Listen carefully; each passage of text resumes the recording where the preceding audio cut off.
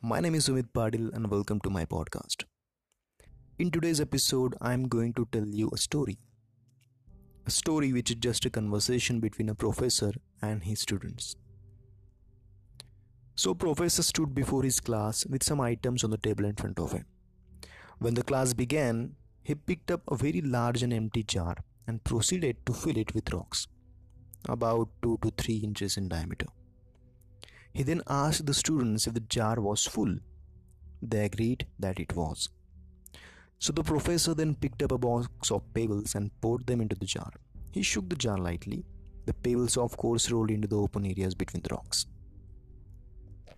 He then asked the students again if the jar was full, and they agreed it was. The professor picked up a box of sand and poured it into the jar. And since the diameter of his sand is very less, the sand filled up the remaining open areas of the jar. He then again asked once more if the jar was full.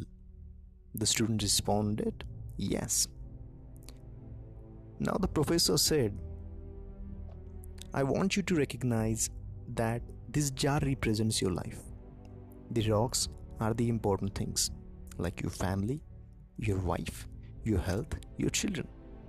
Things that if everything else was lost and only they remained, your life would still be full. The pebbles are the other things that matter, like your job, your house, your car, etc. And the sand is everything else, the small stuff.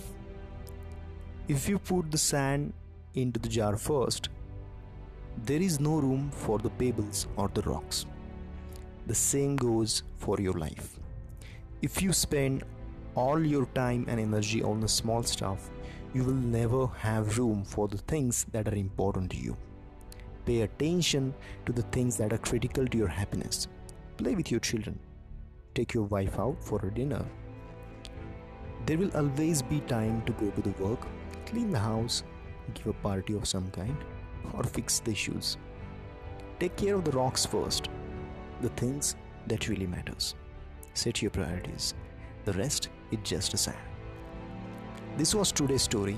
My name is Sumit Padil, signing off.